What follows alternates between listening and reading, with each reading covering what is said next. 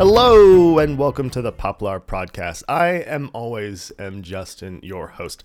Today we're going to do something a little bit different. We're going to have this conversation about what's happening in the housing market and how it compares to some times in the past that we've had similar kind of struggle and problems and what one of the weird stories that comes out of this. So this is going to be a deep cut. We're going to talk for a minute. Then we're going to talk about Sears and mail order homes. And you'll see why we're doing that as we discuss this. So right now, in September of 2022, it is rough out there for buyers and it is rough out there for renters. We're coming out of the pandemic with this housing supply crunch. There is more demand than there is supply, and there's a lot of reasons for that. The older generation is aging in place because they're healthier and able to, so that longevity holds them into their home where normally they would have been in an assisted living facility or a nursing home, or have moved in with relatives so they can have the care that they need. They don't need that care. They're doing really well. They've got new knees and new eyeballs and the cancer is gone and they're doing really well, which is great. I want them to be here as long as possible. I want my parents to be here forever, but I know how this works. Right now, though, they're sticking around. They're holding on to their houses. The other piece that's pushing on this is from the other end, and that's all the people who have been delaying their household formation. It's these kids that came out of college into the Great Recession, then they spent the next 5 or 10 years kind of going, oh, I have no money and no ability to buy a house, and there's no houses. I'm going to live with my parents. I'm going to live with my friends. And all of a sudden they're going, nope, now it's time for me to start a household. It's time for me and my spouse to go buy a house and figure out if we're going to raise kids. So they've delayed having kids. They've delayed household formation. So that hit, and it was accelerated by the pandemic, because the pandemic hit and all these people who are working jobs that are then suddenly remote that were packed into maybe 2 couples in a 2-bedroom. There's not a lot of office space there when 4 people start working from home. That's going to push real hard on breaking those households up. The other stuff is kind of systemic pressures, and these systemic pressures are on the land use side. So permitting in the United States has historically been very much controlled to encourage whatever policies that state and that area has at a time. So we'll get into these on a different one, but permitting in land use has reduced the number of dense developments that have happened. They've reduced the amount of land that's available to be used. And so that just kind of sits on the edge as a geographical pressure. You also have this NIMBYism, this not in my backyard theory that pushes against larger developments. It pushes against some of these apartment buildings that could go in, new condo complexes that could go in, mixed use facilities get pushed against, because people want to retain the character of the neighborhood that they purchased. And that's understandable, but it also really limits the ability to shift and change as the whole world shifts and changes. It's hard to keep your little pocket insulated from that. You know, one of the ones that's really good at that is HOAs. They push really hard on any changes to the structures, to the point where we're now seeing states get involved with regulating what HOAs can regulate, which is good. The 2 that come out in my mind on this are in several states. If an HOA cannot restrict you from getting solar panels, where prior they could. In Utah, they recently shifted so that an HOA cannot keep you from getting zero-scape landscaping. So the stuff that belongs in the desert and does well here, it used to be HOA said, nope, all green yards. And now they can't make that restriction. So there's this tension there, but that HOA push is going back and forth. The other one that we've seen kind of some movement at the federal level recently is infrastructure. And when I talk about infrastructure, I mean all the stuff to sustain all the people in other places. This is local stuff like sewage and local roads and water, but it's also larger, giant national projects. Everything from rail lines to interstate freeways to power interchanges between 2 different states. All these things kind of control where you can build property. You'll see a lot of stories from the land rush back in the day when people are just buying up land and speculating on that land, where if somebody had knowledge of a particular development that was about to happen, they'd buy up all the land all around that area because they knew about it. It was kind of insider trading on land. So they buy up that land, the railroad shows up, a new town springs up. There's a dam, when they built Hoover Dam in Vegas, that was a huge push for the city. But all these things like that land use was based on infrastructure. Well, right now we're really behind in just maintaining the existing infrastructure. So while we get our bridges and roads and tunnels, interstate and railroads back up to snuff, we're not investing that money in brand new infrastructure. So there's this logged debt against infrastructure we don't have. So we're starting to see some different things happening around this that are kind of interesting, that could help with some of this pressure. But it also means that we don't necessarily have all of these things ready to go. Probably the biggest one of these recently is the shift in California. And this one's not so much about new stuff. This is about expanding what's existing. And it's this additional dwelling unit law. So what they've done in California is said that you can put in an additional dwelling unit on top of the garage or in the back. It's what used to be called a mother-in-law. It's kind of a self-contained unit that is relying on the same properties, plumbing and electrical and all that, but it's tacked on almost as an apartment. So all of a sudden these houses can become not a duplex, but have one more rentable unit on it or one more livable unit. This lets, again, some of the stuff happen, like people age in place and go, yeah, but I don't need this giant house.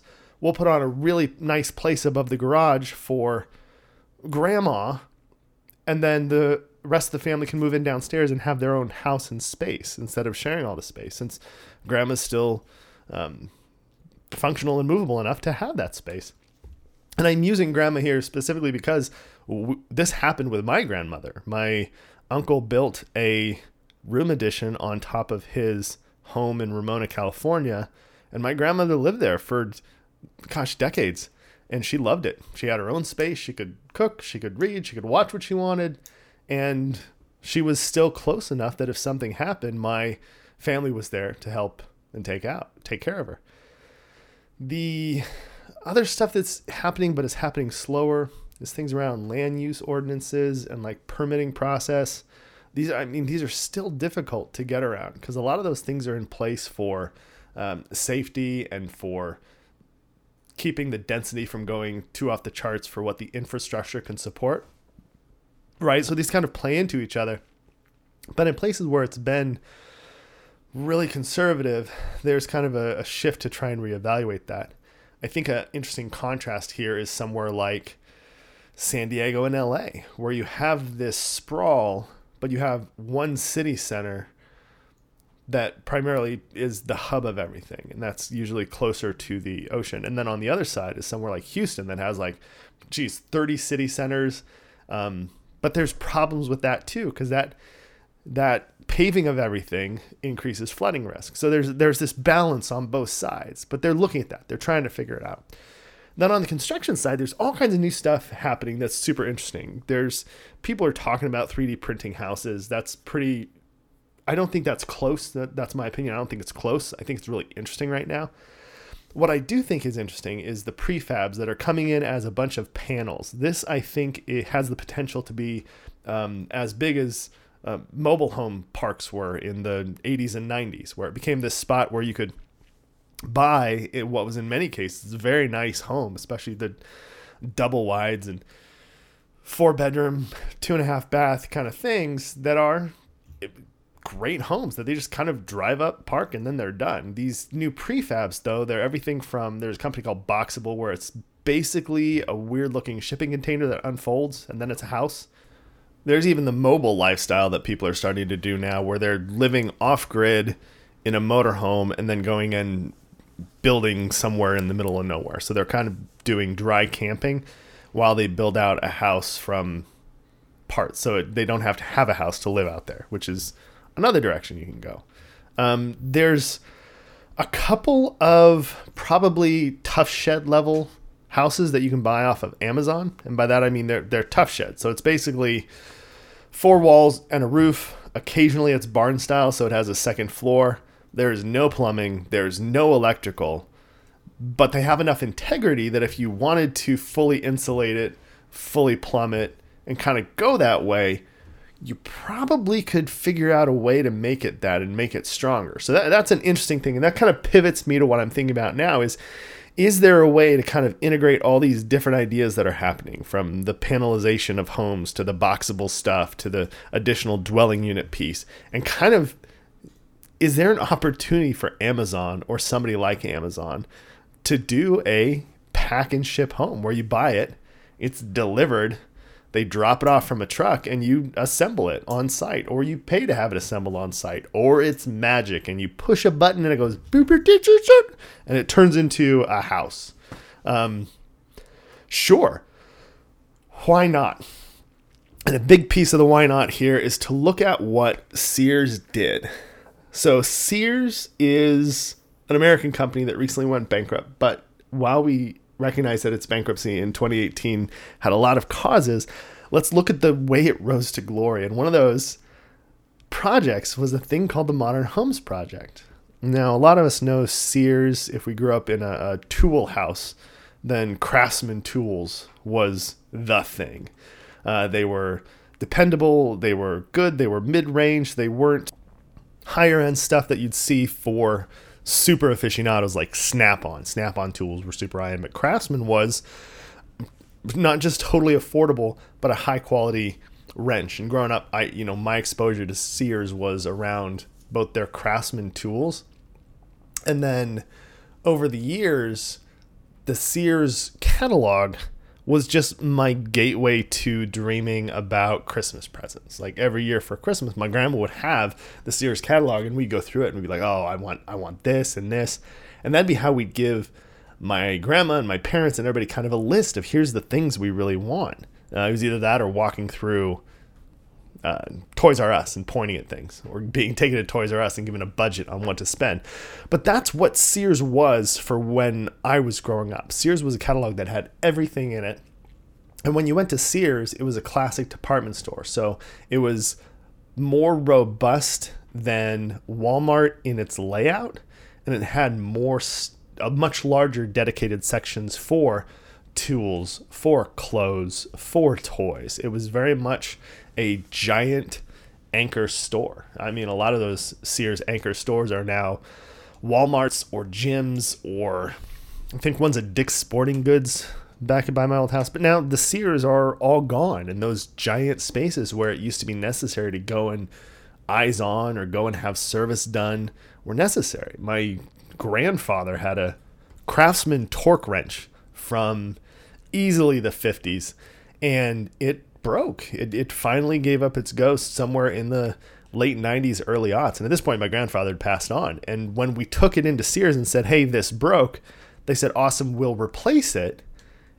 And we had to tell them, no, can we keep this because it was my grandfather's? And also, but we need one. What do we do? And instead of make us buy a new one, they were kind enough to be like, yep, we'll fill out the paperwork. You can keep that one. Here's your new one that works. And that kind of service and that kind of quality was really what Sears was for a lot of kids that were born in the 70s and 80s. Now, when you look back at that and you look at how many catalogs there were when I was a kid, how many Sears catalogs we all went through, that was our online shopping. We'd sit there and flip through and go, oh, one day I'll be able to afford. Oh, I didn't even know this existed.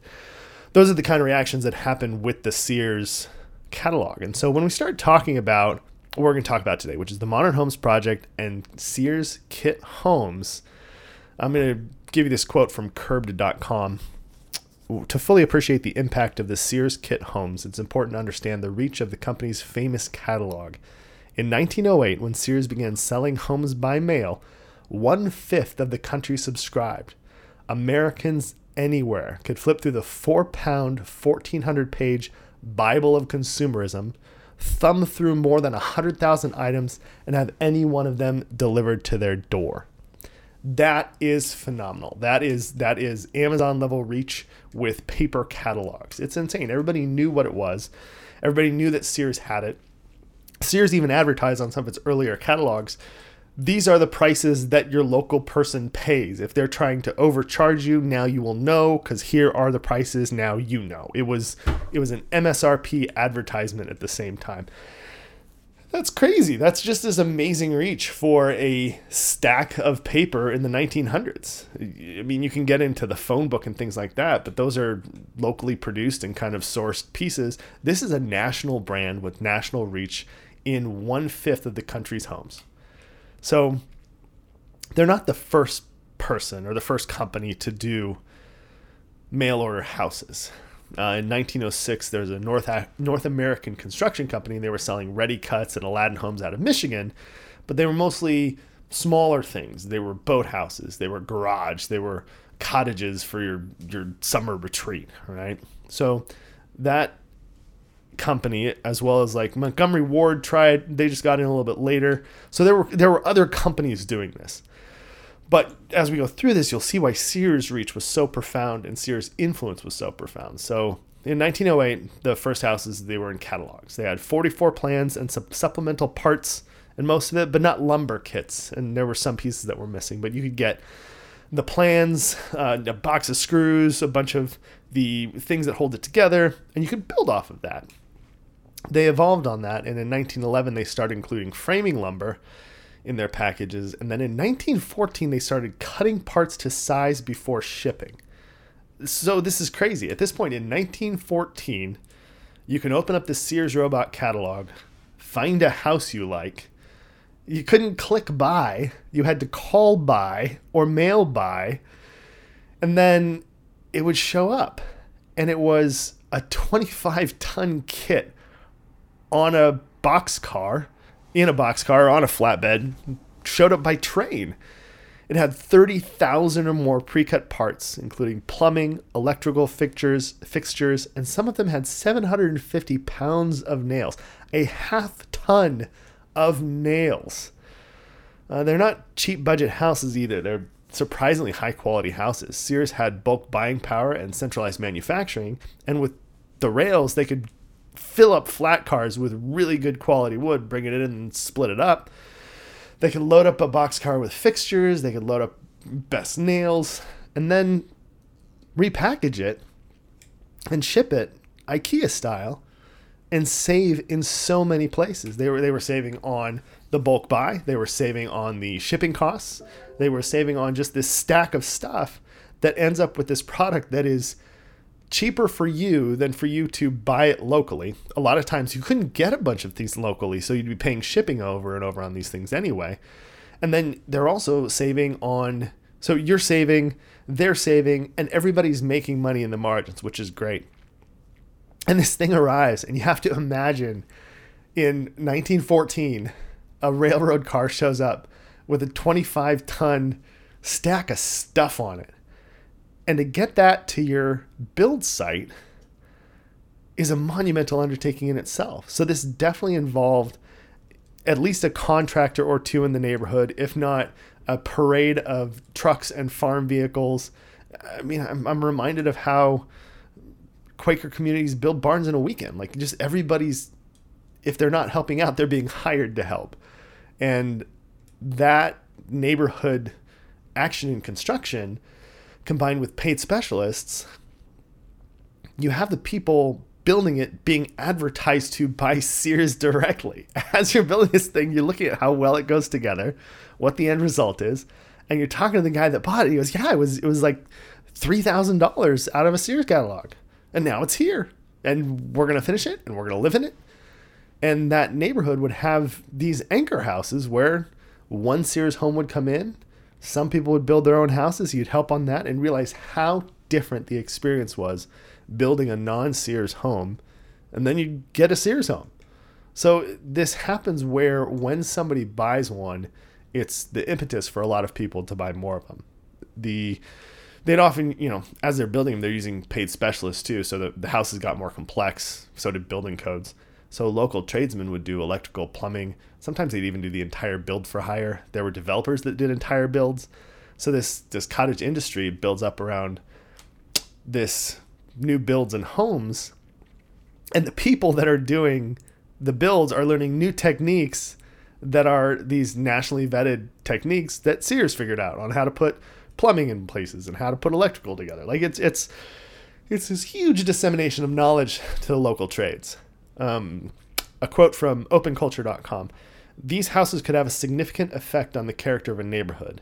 Not only could potential buyers see firsthand and participate in the construction, they could order the same or a similar model, customize it, and even, as the company tells us in its own short history of the Sears modern home, they could design their own homes and submit the blueprints to Sears, which would then ship off the appropriate pre-cut and fitted materials. So even if you didn't like the layout of the house and you were going to build your own home, you could." If you listen to the episode I did with my parents where we talked about where we put a room addition on, we paid for that as we could afford it. And so it took us a little over 3 years to build a second story onto the house, because we did everything ourselves and we had the money as it came. But if you could pay it up front, in 1914, you send blueprints to Sears, you get your stack of stuff, and then you put it together. It's crazy. So there were people that could afford it. There were people that couldn't afford it. And Sears noticed this and did something really smart. So in 1911, Sears started financing these houses as well. At this point in time, there's a huge immigrant community that's been coming in. That's going to continue after World War I. That's going to continue through the end of this program. There's this giant immigrant flood into the country. That group is booming. They're not really working well with the pretty conservative banking community for capital loans. They're not likely to be fully banked. There's a lot of bankless people there. So Sears started lending them money. And so they go, cool, your package is 25% upfront and 6 to 10% interest for a 5-year loan on the rest, or you get a 15-year loan at higher rates. So this enables people access to a home that could have only maybe afforded a shack. And when some of these homes cost $1,000, $2,000, you're getting pretty reasonable for a 5 or a 15-year loan. Like, it's pretty easy to make that work. So 1914 is when they really started offering the true ready-built. All the parts were cut. And Sears was making the estimate that while the house often was pretty close on price of all the goods, you weren't having individual parts shipped individually, so you're saving on shipping. You're not having to cut all the stuff on site, so you're saving, in their estimate, up to 40% on labor costs. So it's this fascinating kind of piece where you've got a really, really strong product that pretty much sells itself. So 1918, Sears moves on from that and starts. In 1918, Sears moves on from that and starts offering its Honor Built line. Everything's higher end, thicker cabinet wood, better paint, better shingles, better siding, upgraded options for bathtubs, sinks, water heaters, and electrical upgrades. And so then they have this tiered kind of system. They've got the Honor Built, the Standard Built, and the Simplex. The Simplex was this prefab panelized one-story. It could be taken apart and transported. They're usually used for garages, summer cabins, or cottages. You know, if you're going to go throw it down on top of some dirt, you'd probably clear off that area, and then you'd maybe take it with you, and you'd be like, I'm going to live here for 6 months of the year and here for 6 months of the year. That'd be challenging, so maybe they'd leave them. I'm not sure, but they had these 3 classes, right? If you go and look these up, I really recommend you spend some time online. I'll have some links to these 3 kind of websites we've been talking about. There's everything. There's 10-room 2 stories with basements. There's bungalows in California and Florida. There's just this huge variety of properties. A bunch of the older homes, the first ones they were selling, the plans and then some of the lumber kits, had no indoor bathrooms. By 1930, the larger homes had 2 baths or powder rooms. Some had more. You still had some that didn't have bathrooms, especially when you're talking about the simplex, garage, summer cabins, cottages. Those you're probably going to have an outhouse anyway. You're not really plumbed. Interestingly, you can see some of them that are still standing too. A lot are, especially in the Southwest where humidity doesn't mess with them much. There's some in the Northeast as well. They're phenomenally built houses. A quote from Old Houses Online to talk about the character of these homes. So modern homes catalogs were issued most years, sometimes twice a year, from 1908 until 1940. There are a few years for which no catalogs are presently known. In the beginning, modern homes designed were assigned numbers rather than names, but soon titles, often suggesting a style provenance, began to accompany the attractive illustrations. Sears knew its audience well, and its designs were those most popular at the time. The styles were deliberately conservative rather than innovative. I'm pausing from the quote right now because I want to call that out. They weren't making brand new things a lot. They were Some of the smaller cabins were pretty innovative in the way they put them together. They had panelized builds, but the styles they knew people would buy. They were making Levi jeans. They weren't making nice suits because they didn't want to chase fashion. They wanted to sell homes. So they said, cool, what sells well? Okay. Once they figured out what sold well, they then take it apart and figure out how to do that same house more efficiently. And so when those plans arrived in neighborhoods to be built, they went, oh, we never thought about doing that for the corners. We never thought about doing that for the plumbing. And so there was this conservative piece in the styles, but there was innovation in the building. And that innovation really was built around getting the most lumber and the most cuts out, getting the most, or the littlest amount of plumbing so you could ship less. It was really, that's where the innovation comes in. It's not the properties themselves, but the back end. Returning to the quote now from Old Houses Online. Beginning with a simplified Queen Anne, modern home styles range from arts and crafts bungalows and foursquares in the 19th and 20s through the various European revivals of vaguely French, English, and Spanish, usually mission styles, in the 1920s to the colonial revivals, Cape Cods, and Dutch colonials found mostly in the 1920s and 30s. Modern homes catalogs often carry designs well past what is generally considered their peak years. Bungalows were the most frequently built of all Sears house types, along with the colonial reviver and the Cape Cod cottage, the longest lived. It appeared in every catalog from 1908 onward. As late as 1939, the Winona, which first appeared in 1916, is shown with another rather stodgy 5-room example, the Plymouth, which first appeared in 1934. Just stepping out of the quote one more time, this next part is fascinating to me because they're going to talk about what else they did that was actually pretty insane. So back to the quote. Although most designs were conservative, there were some large and elegant surprises. One of the most elaborate from the 19 and 1921 catalogs is bearing a close resemblance to Henry Wadsworth Longfellow's Cambridge, Massachusetts residence, is the 3-story, 8-room Neo-Georgian Magnolia with a 2-story columnated portico, porte cochere, and sleeping porches. The Aurora and the Carlton, both of which appear in 1918, are sophisticated prairie school designs, and the flat-roof Bryant is in the international style. The 33 to 39 catalogs feature several early split levels, including a Concord. Sears' later catalogs include a number of Sears-built exhibition houses, including 2 reproductions of Mount Vernon, one for a 1931 exposition in Paris, and one for a Washington bicentennial celebration in Brooklyn.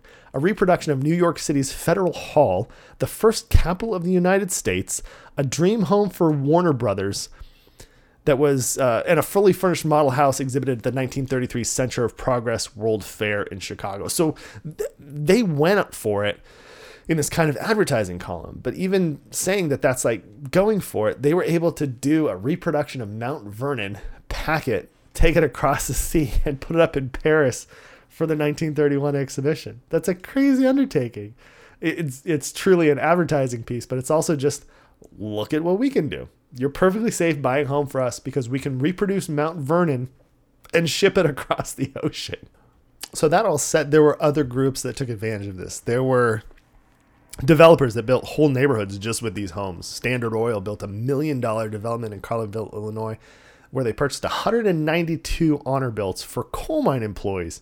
Those houses cost between $3,600 and $4,600 at the time and were considered high-quality worker housing. Developers got in on this and built places like Cheverly, Maryland, and Crescent Hills and Hopeland. They're all high-class Sears homes built by developers in the 20s. So this is very similar to the way you'll get 3 or 4 floor plans that flip back and forth in a development. The plans are expensive. You also see some modern builders doing this where they localize the cuts, and they'll do all the cuts before they ship the lumber out, decreasing the amount of lumber waste by up to 15%, which is crazy because most lumber waste is in the 20 to 30%. If you drop it down below 15%, that's just profit. That's just efficiency. That's just good for the environment. So while we talk about this, let's talk about its effect. So just Sears between 1900 and 1949, we're broadening this period to talk about numbers, but they sold 70,000 homes. And of the homes still standing in 2022, 12 million were built between 1900 and 1949. So of those 12 million that are still standing today, even if all of the Sears model homes were still standing, it'd be 70,000. And it's much less than that now. So it's not a huge number of homes. But I can't understate the amount of an effect that this had on the public consciousness, seeing these houses whenever one came into their neighborhood, flipping through the Sears catalog and seeing it, that reach and that opinion making kind of set the flavors of what was a house that was an acceptable house.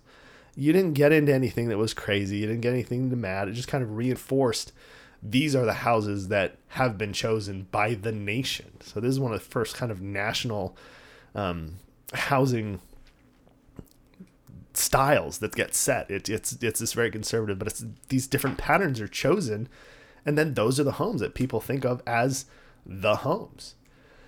Okay, so coming off of this and reverting back to what we started this whole thing with, which is the housing crunch. So how do we do something like that now? Is it even possible? Well, there's a couple of things that stand in the way of this. There are advanced manufacturing capacity where they're making, in the same way that they make trusses for the roof, they can make a whole bunch of walls, and then they just drop off a bunch of walls and you put them up, put trusses on top, and you got your frame done. You've got panelized houses where you kind of slap them together. But we don't have the same infrastructure we did then. Rail is not as expansive as it was in the first half of the 20th century. In the first half of the, we're in the 23rd century now, but in the first half of the 23rd century, our rail capacity is less than it was in the first half of the 20th century. Financing is much different now. Where Sears direct finance, you'd have to be a pretty big company to take on that risk. And I don't know if banks are ready to do purchase loans on not the land, like just the properties. Because then, I don't know enough about mortgages to know how that would work for them. I think that the shipping piece too is really interesting because everybody's got their own flavor and style now. And so when you talk about packaging all this up, the add-ons or changes that people are going to do is probably going to add to the drag on Amazon, Wayfair, other suppliers. And you'll get all this stuff and there'll be parts of it that you might not want. So it'd have to be a more pared down product, right? It'd have to be something where, I don't know, there's a company that's doing really interesting things with blueprint design. And what they're doing is you kind of draw the walls and then it generates blueprints and then you can kind of modify them. So I wonder if it's possible to take some kind of a product like that, a product like the framing one, and then tradesmen, and get some kind of the same kind of thing. Having been near home building, but not directly involved in home building, I've seen the flow through of the construction and how the pads are built in order, and then the framing happens, and then the plumbing happens, and it goes up, and it's in series. But what about the people that just go, hey, I bought this house, and what if it's a craftsman house? Sure. So say they buy a craftsman house that was built in 1908 on a single lot somewhere in San Diego or LA. Hell, somewhere in Maryland, or in that Standard Oils worker housing. Say they buy one of those and go, cool, I don't want this house. I need a bigger house that's well insulated and can actually hold the whole family and has plumbing. How do we do that? How do we flip some of these properties that are 2-1, 3-1 into 4-2s, 5-3s affordably? Is there a flip model that could be mass produced and mass consumed? Is there an ADU product where you go, here's the dimensions of my garage, and here's what I know about the build on my garage? And you either tear down the whole garage and they just come and go, new garage and an ADU. Or do they just come and drop something on top of the garage for the ADU? This is where I think in the next, well, right now, actually, we don't have the next 10 years figured out. I think right now we start being creative in how we build these new units, replace existing inventory, and kind of upgrade the housing landscape across the board. I think this is where people that are homeowners, people that are renting, have an opportunity to kind of come together and go, hey, I want this house to be more profitable. Do you mind if I split it into two? You'll get more space and I'll have an additional dwelling unit that I can rent, but then you'll have neighbors, right? It's something not everybody wants, but we need more places to live. We need more places to take care of our aging in place population, our new household formation, to support immigration, to kind of really put us in a spot where we can accommodate more. This land is huge. It's a massive piece of property. From sea to shining sea, we are anywhere from the second to the fourth largest, depending on which ones you look at. And that's Canada, USA, and China are all, they shuffle back and forth on which one's the biggest. But the United States has a lot of unused, productive, arable land, places that we could build, we could put stuff in. We don't have the infrastructure for a lot of them. We don't have the water for a lot of them. We don't have the flood prevention for a lot of them. We don't necessarily have the food for all of them. So these are all problems to solve. But when you start looking at the housing solution, you realize that this could work in concert with other things to deliver homes that are massively energy efficient with a minimal envelope where you've got almost no heat or cool loss at any time, day or night. You can build houses that come with solar panels already integrated into the south-facing roof side. You can come with houses that already sit on their own. They're already ready to plug into the water and sewer system, but everything else is fully contained. There's ways to do this, and we can get there. We can definitely do it. I'm a marketing guy. I'm not necessarily an expert on any of this stuff. I helped my dad build a house, and I've been involved with construction projects, so I have some knowledge, and I'm learning as I go. And I think what I want for everybody to hear from this as we kind of come out of it is that there was a major American company that figured out how to flat pack and ship whole houses 100 years ago, more than 100 years ago.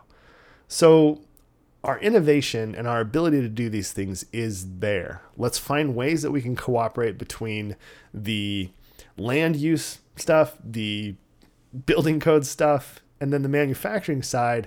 And we need like kind of a summit that kind of puts these things all together and goes, here's how we can technically achieve this. I think that would be the ultimate prop tech breakthrough, is going, yep, here is how you order a house online and have it delivered to your site and built. And so you show up and it's done the way you want it. That'd be unbelievable. That'd be phenomenal. So with that, I want to thank you all for listening. I invite you to reach out and let me know if there's some better way to do this that I'm missing. You can reach me at justinl@poplarhomes.com, and you can reach us and ask for property management services at poplar.homes/pod. That's poplar.homes/pod. Thank you all for listening, and I hope you have a great rest of your day.